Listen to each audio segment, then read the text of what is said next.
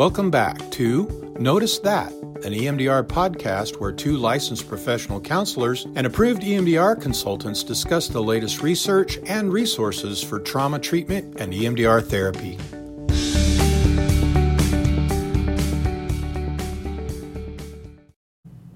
Welcome back to Notice That. We're here in the studio with me, Melissa, Bridger, and Jen, and we've got a fun episode for you guys that we're really excited to record. Before we get into that, though, we want to let you guys know that we are starting a brand new consultation group. If you guys are interested in doing an hour of consultation with us a month, we sell a package of 6 months with a call each month, and over the course of those 6 months, we go through each phase and really focus on advancing your skills in each of the phases of EMDR. And we do those in small groups, about 3 people, to, number one, it makes it more cost effective, but also we learn from each other as we talk. So if you guys are interested in joining a consultation group, you can reach out to us through our email. Jen, what's our email? trainings@beyondhealingcenter.com. Yeah, that one will work. Yeah, we have a few. We do. You can also find us on social media and messages, either through Instagram or Facebook, and we'll get those messages too. So, our episode for today is all about EMDR and the Triune brain. Oh my gosh. Oh, it's very fun. I'm so excited. This is coming as a adjunct to our last episode. So if you guys haven't listened in on the previous episode, do that, where we dive into the left and right hemisphere and the brain and how that kind of works with EMDR and what we need to stay aware of. Mm-hmm. So we're taking that then to another level of looking at the triune brain. Yeah, the way I get into this is just the funny question of, did you know you have 3 brains? Mm-hmm. And then you get this weird look. And what are you talking about? And they usually know, I say weird brain stuff, and so they're ready for the explanation. Right, Bridger. It's okay, Bridger, get to the point of the thing. Mm-hmm. So Bridger, what is the point of the thing? We do have 3 brains. Yeah.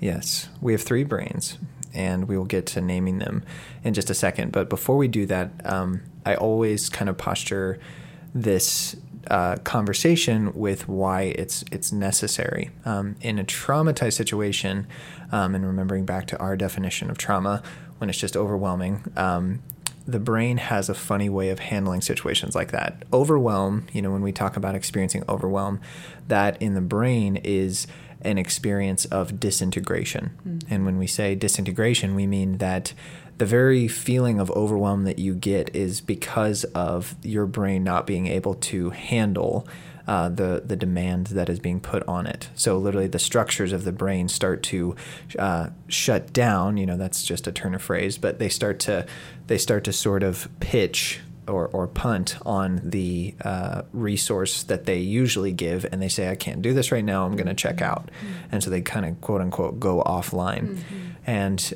in a traumatized brain, or just an overwhelmed brain, you can actually see this in different fMRI scans. Bessel van der Kolk, in his book, The Body Keeps the Score, talks a lot about this. And then Dan Siegel, in many different publications that he's been a part of, talks about the trauma brain, quote unquote, and many other researchers do too. But this is kind of what they're referring to, that the structures of the brain are such that in a normal situation they would all work together for the sake of a synchronized response. But then in an overwhelmed situation, we kind of just fall apart. Mm-hmm. And that falling apart is mapped onto these 3 brains that we have. Yeah. Do you want us to go in now, or do you find more preface? I think that it's relevant in a couple of different situations. The first one being, it's very helpful to explain that to clients because it's de-shaming to them to really understand that when they were in that traumatic moment, that those brain regions, went offline and those resources weren't available, and that explains a lot of the behaviors that we see in the midst of a trauma. And that can be incredibly relieving for people to know that this wasn't a choice they made. Yeah. This was something that their biology did for the purpose of survival. Yeah. And so we always share that with our clients because it is very shame-reducing and relieving to them. But the other part that is really, really relevant is that when we are doing trauma work, we run into this shutdown sequence while we are trying to process the trauma. Yeah. So it's not just relevant for the exact time and place that the trauma happened, but any time that we try to access the stored memory of that trauma, like we do with EMDR, we are going to be running into that same shutdown sequence that occurred at the time. One easy example of this is all of us, well, I shouldn't say that. Many of us that work with dissociation, it's pretty obvious that when you're trying to do EMDR with people that dissociate a lot, they will dissociate during EMDR simply because that is what they did at the time of the trauma, right? And so we're seeing this reenactment of the strategy that occurred at the time, and the brain is showing us, here's what I had to do in order to survive. This is what my body did. This is what my brain did. So we have to know what we're looking at, and understanding the sequence of shutdown is really, really relevant to any time we're trying to access that trauma and work with it like we do in EMDR.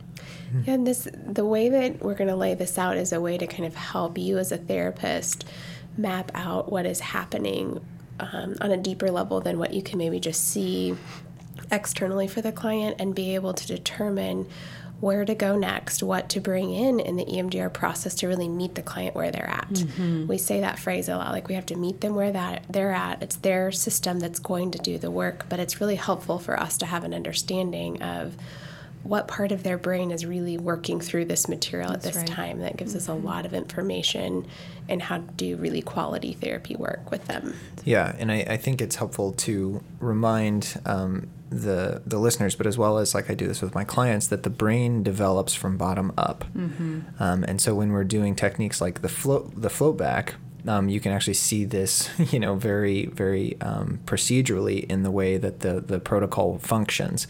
We keep sort of just letting that sensation or that experience or that, bodily, that visceral feeling float back in memory. And what you're doing is transcending the bottom from top down. You're floating back in the brain. Yes, exactly right. Yeah.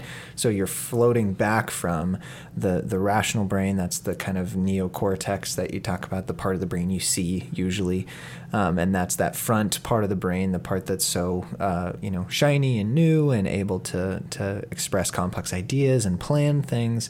And so you're floating back from that into the mammalian brain, which is the limbic brain, or the emotional brain, and that's where a lot of emotions are processed and felt. Mm-hmm. But then even when you float back farther than that, you're into the reptilian brain. This is the brain stem and just the back bottom part of the brain. It's the instinctual self. Exactly. Mm-hmm. This is the most primitive part of our brain, just concerned with survival, not flourishing, mm-hmm. just basic needs. Am I safe, or am I going to die? And procreation. Exactly. Concerned yes. about that. Exactly. Mm-hmm. Just safety of the species, mm-hmm. basically. Which, if there are more of us, we're safer. So mm-hmm. it's concerned with that. But the float back is one of the most tangible sort of examples that I have that I give with clients for why this processing and this awareness of the structures in the brain is really necessary. Mm-hmm. Mm-hmm. Yeah, so I want us to just kind of go in a little bit deeper on when you guys think about the rational brain, mammalian brain, reptilian brain. And as we're doing EMDR with people, how do you see this relevant when you're sort of tracking their processing and the way that they move through a target, and sort of what comes up in the midst of that? And then kind of moving into how do we help them potentially, what kinds of interweaves do we use and things like that, depending on what we're seeing. And the big question, how do we recognize it? What does it look like when somebody's in their rational brain, when somebody's in their mammalian, or when somebody's in their reptilian, so that we can, just have a guidance on like, what am I looking for and how do I recognize it in session? Yeah. I think when the client is still in that rational brain, it's an easy flow of conversation, mm-hmm. or it can be. There's a lot of words like, I think such and such, yes. or statement of facts. Mm-hmm. This happened, this happened, this happened. Yeah, clean chronology. This yes. happened, and then this happened. Yeah. And it's kind of just clear-cut, a flow of conversation. And even in the reprocessing phase where you're really desensitizing, saying, what do you get now? What do you notice now? They're able to report on that with ease, but you don't see much of a shift or activation in the body. There's not a lot of emotional responses. It's just kind of, here's my report of what I get. This is what I notice. Mm-hmm. And there's important and significant information that comes of that. So we're not saying that that level of processing doesn't have meaning. But for really full processing, we want to make sure that we're not just stopping at that place. Yeah. That that's not considered, oh, that's complete. We want to see it go into some of the deeper layers and the levels of the brain. Yeah, and I think in rational brain processing, you can start to see the brain noticing where it needs older resources, I guess, in that. That's where, to me, you may be going through a clean line of, question, response, question, response, question, response. But then there'll be this like tilting into, well, I don't know. I don't know why I do that, but I keep doing it.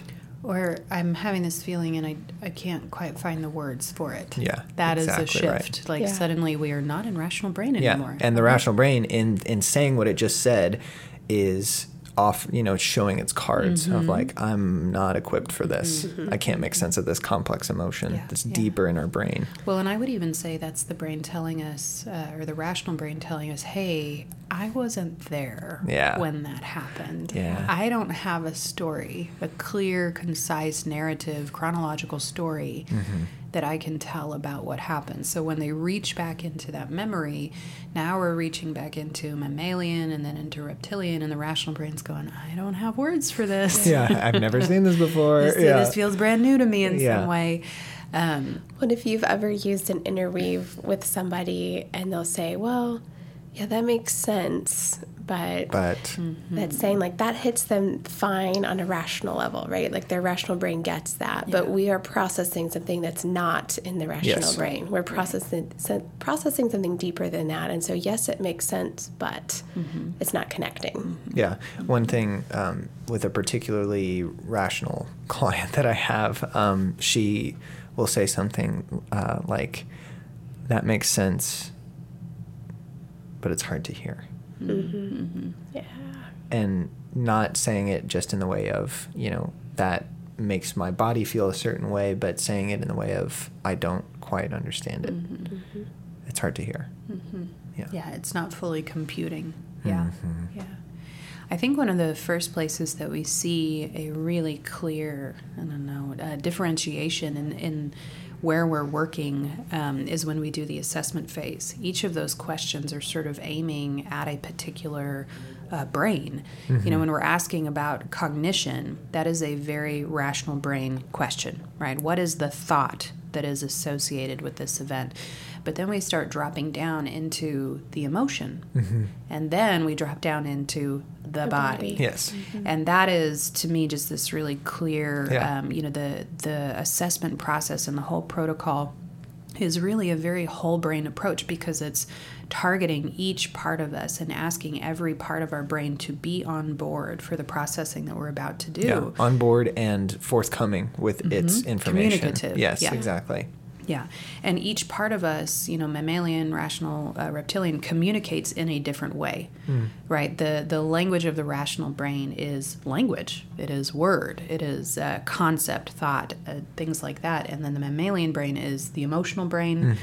And then reptilian, it's very, very visceral. Those basic body responses, the tension that we see in their body, the desire to move, to run, to hide, to cringe, all of that is being animated by the reptilian brain.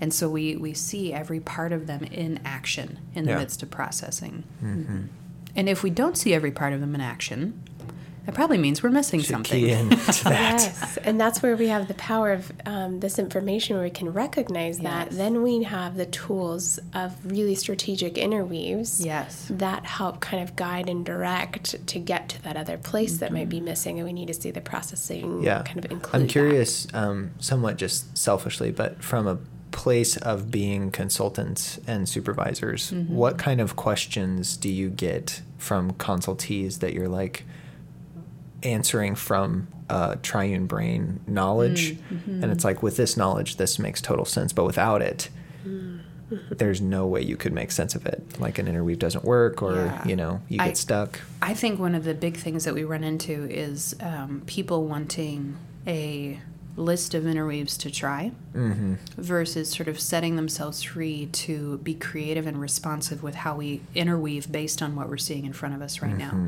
And understanding the triune brain and the way that the nervous system is animated lets us look at the process happening in front of us and find an interweave that's going to be a match for where their nervous system is right now. Yeah. And not even find as in choose from the list Right. that you may have been given Craft. at training. Discover. But Create. create, Yes. yes. Yeah. Based on what you see is occurring and what your knowledge is about what's happening in their brain. And then be able to bring from your own intuition and instinct working with them. Yeah. These are the words that I want to use. Now I can create an interweave in that by shortening it, making it concise and simple, and posing it in a soft question. There's an interweave. Yes. Yeah. So just by way of examples, because examples are always helpful, one of the reptilian brain interweave examples that we use a lot is if you're watching somebody processing and you're seeing their body try to do something, such as, their feet start tapping back and forth. That's not them doing their own bilateral stimulation, guys. Sometimes it might be. But it may be that the nervous system is showing you the desire to run, the desire to flee, to get out of the situation. And so inviting the person to make that bigger, to make that movement bigger and actually allow the body to experience what it wanted to do back then and could not do. That is a very reptilian brain interweave. Yeah. Or, if you're watching their hands clench, just asking, do your hands want to do anything right now? Yeah.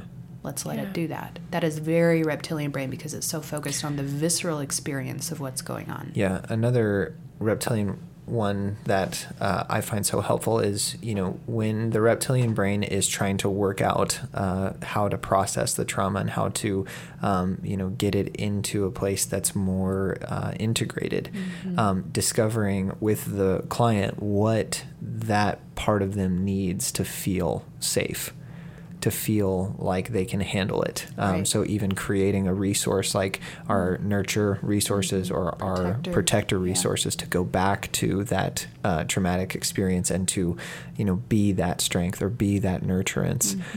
Really just making the reptilian brain just rest. And I have so many clients who question that, who really are skeptical, and even therapists that we've trained they're not actually going back in time and doing it. What does it really matter? And I'll have clients say that, like, that would be great if I could go back and actually have my grandpa show up, but I can't. Yeah. And that is a response from the rational brain. It's purely right? rational. But the interweave can still meet the needs of the reptilian brain or the mammalian brain in that sense. The brain doesn't care. No. Yeah. No. If it actually happened, quote unquote. If you can feel the shift in the session from just the imagined, resource being there, from the grandfather being there, then the brain is feeling it too. It got what it needed in that moment to be able to become more integrated. And the rational brain can still hold on to the reality that, no, he wasn't actually there. We don't have to trick ourselves into thinking he was. Right. We can know that truth while still having the need met on a reptilian mammalian level. Yeah. And still tell the truth story with fact. I think that goes down to kind of a basic misunderstanding of why things are traumatic to us in the first place. Yes, it does. We sometimes tell ourselves a story that this thing was traumatic because I know what happened, and what happened was really bad.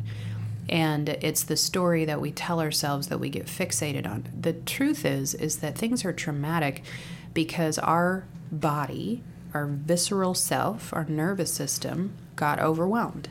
Yes. And in that state of overwhelm, it did not figure out how to meet the demand, meet the challenge that was occurring, and then release the stress, the adrenaline, the tension, all of that activation stayed in the nervous system, so we get these long-lasting symptoms like insomnia, anxiety, all the other ones that we're used to seeing. One of the analogies I use with clients is to get them to understand that the difference between trauma and overwhelm, that you're in a boat and it's just a small wooden boat and you only have 5 corks, but you have 6 holes in the boat.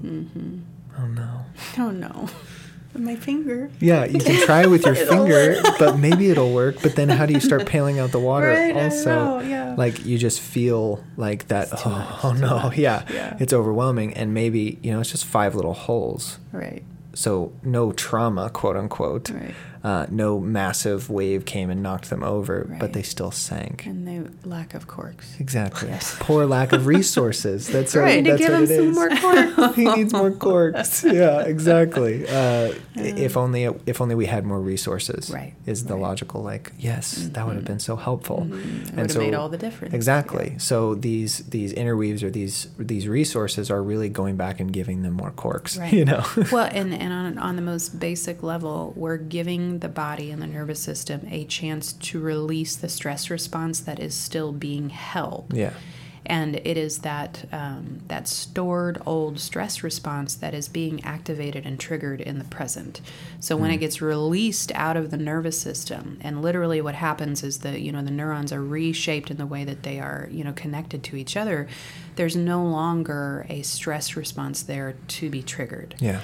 And that is one of the things that means that it doesn't matter that Grandpa wasn't actually there. What mattered is that by imagining him being there, it unlocked the door for that nervous system to release the stress response that it had been holding for all of these years. Yeah. So yes, my rational brain does not understand why that makes a difference, because the rational brain always thinks that it is smarter than everything else. Yep.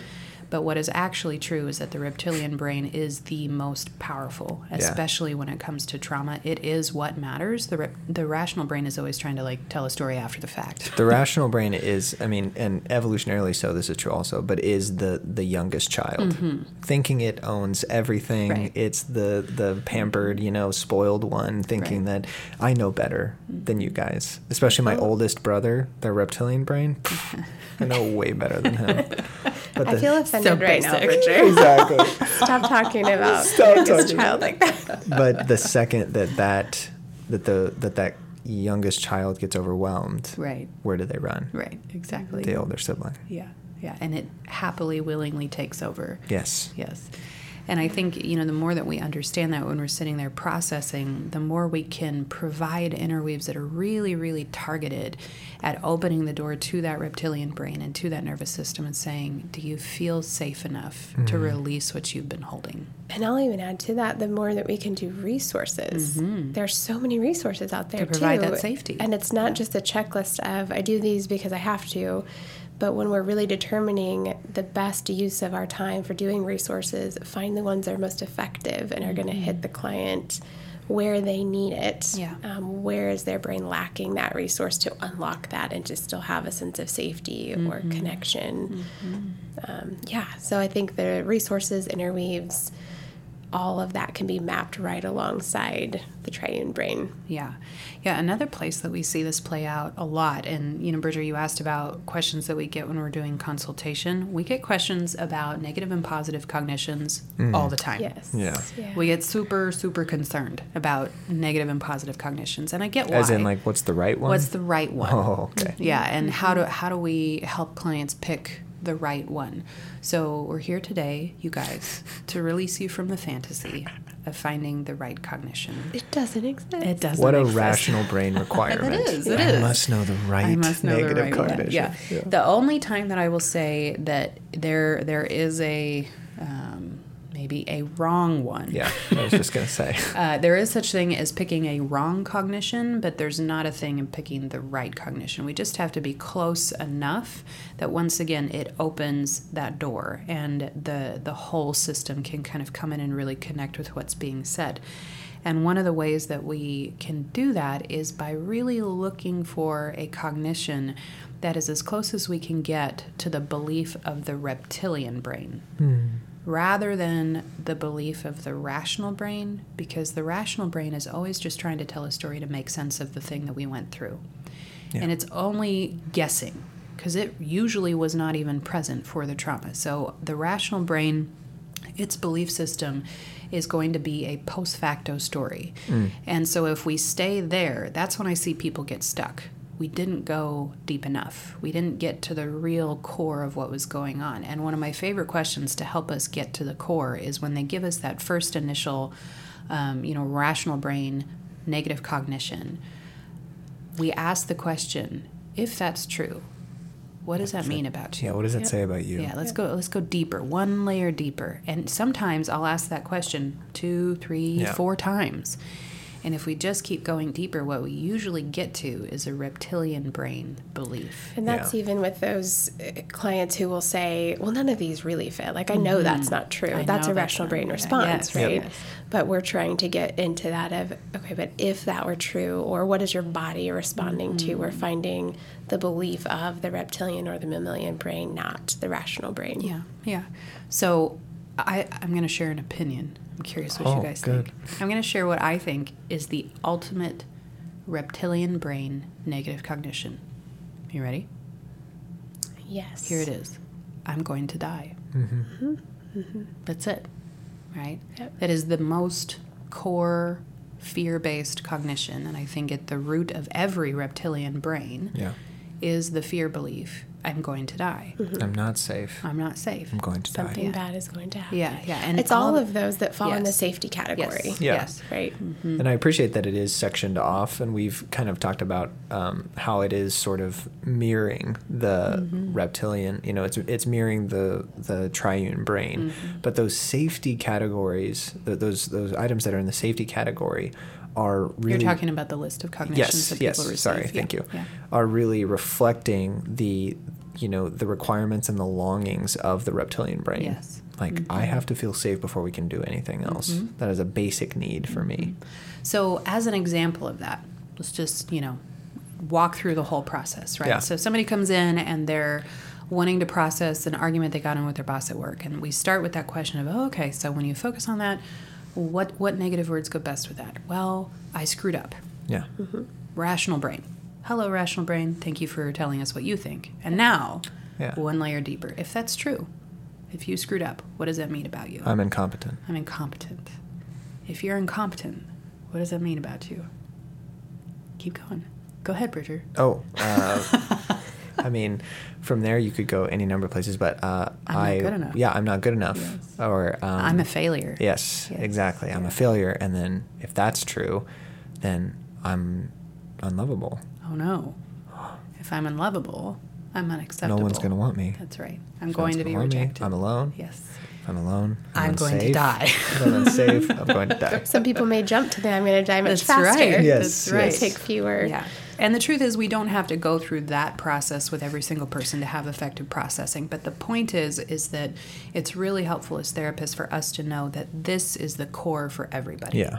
It always goes that deep. And if we're working on something and we can't quite see, like, how in the world is this connected to somebody's core safety or core basic needs as a human being, we might not get very far because it may not be the real root of what the problem is. Yeah. And so it's a way of kind of checking in with ourselves to see if we're targeting what we really need to be targeting. And if safety is the ultimate human need, basic human need, connection as well is another form in which it comes up. That is probably what you're going to hear more from your clients in things like the work situation. They may not get down to I'm going to die, but I'm a failure or I don't belong. Mm-hmm. That is the connection piece that ultimately on a evolutionary standpoint, that is a fear of I'm going to die, but they may not have that connection in their own minds. Yeah. And if we like push them too far, it may get too disconnected from the situation that they're currently focused on. And that's why I'm saying we don't have to go through that process with everybody, but it's just really, really helpful for us to always keep in mind when the reptilian brain shows up, always go towards it. And honor it. Yes, because it actually is the most potent piece when it comes to releasing trauma from our system. So I think, Melissa, what's important in that is sometimes we get multiple cognitions that fall in different categories. That's a good point. So safety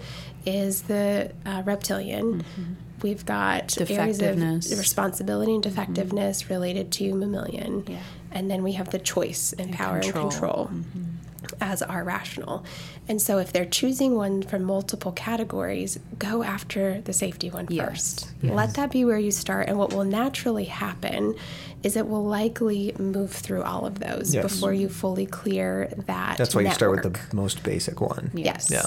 Start there at the reptilian brain and let it move through. If it doesn't, let's say we clear it on the reptilian level, check back in with the mammalian level next again. and start processing yet again It's with that interesting. next cognition category. It's interesting to me that when I check on, after you've cleared something and you check back in on what the positive cognition that they would have, that they originally selected, let's say they did choose 3 different ones that were each from one of the respective categories, more often than not, the positive cognition addresses the reptilian. Yes. Yeah. Than just the rational. I'm in control. That's rarely ever one that I get from the checking again for the positive cognition, but when they reframe it, it's I'm safe. I'm going to be okay. I'm going to be okay. Yeah. Well, and I find that so fascinating because, like, while those positive cognitions are on the list, nobody ever ends up choosing them because they're not true and they can't be true. Yeah. Right? Like the rational brain immediately goes, I'm in control. That's not actually true. I can't accept I want that. to believe the first time you Yes. ask me. That would be nice. But once I Yes. get to the end of processing, right. I don't need that anymore need that. Exactly. because I'm okay. That's right. Yes. That's Yes. right. That's to me is just so beautiful. I love watching that unfold.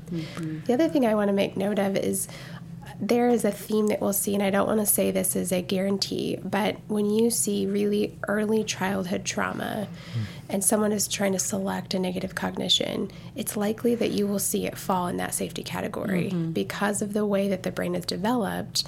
The reptilian brain is going to be the earliest, most primitive part. And Who was so, present for that. Yes. Yes. And then when you see maybe through elementary into middle school age, you may see it fall more in that mammalian area or related to responsibility, those categories. And then if it's a single isolated event in adulthood, you may see it fall more in power and control or choice. Yes. Yeah. Or identity still gets into it's okay to be who I am. That's kind of a mixture of, those developmental tasks really showing the emergence of the rational brain. Yes. That the rational brain, once it comes online, can make sense of all that it's experienced, all that the brain has experienced. So that's really making sense of some of those identity statements. Yeah. Given my experience, this is who I am. Yeah, absolutely. Yeah, so this is a topic that we really like to talk about, as you guys man. have discovered. Yes, Talk we about it all got the very time. excited. We do, and we are, in 2021, we are going to be developing an advanced EMDR training that will have some of these core concepts included in it. So stay tuned, and we will tell you when, not if, when. Are you manifesting right now? Yeah, that is what's happening. This is what I do, you guys. This is how we hold ourselves accountable to actually get the things done that we say all we're of going our to do. dreams. Yeah. That's true. What we do have right now, though. Yes. So that might be our goal for 2021. But what we have in place right now is a trauma-informed care training.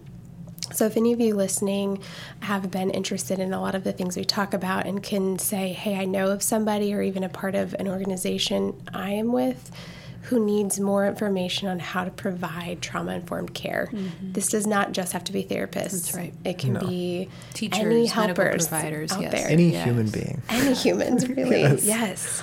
Yeah. So if this is something you're interested, we have a 3-day training on this, and it really dives into not just therapeutic practices, but it dives into how trauma affects the brain, therefore then affecting the interaction with that human in the world, and how do we interact with them in a healing way? How can our regular interactions be trauma-informed and healing? Yeah, developing that training was so fun, and I loved being able to be there teaching it.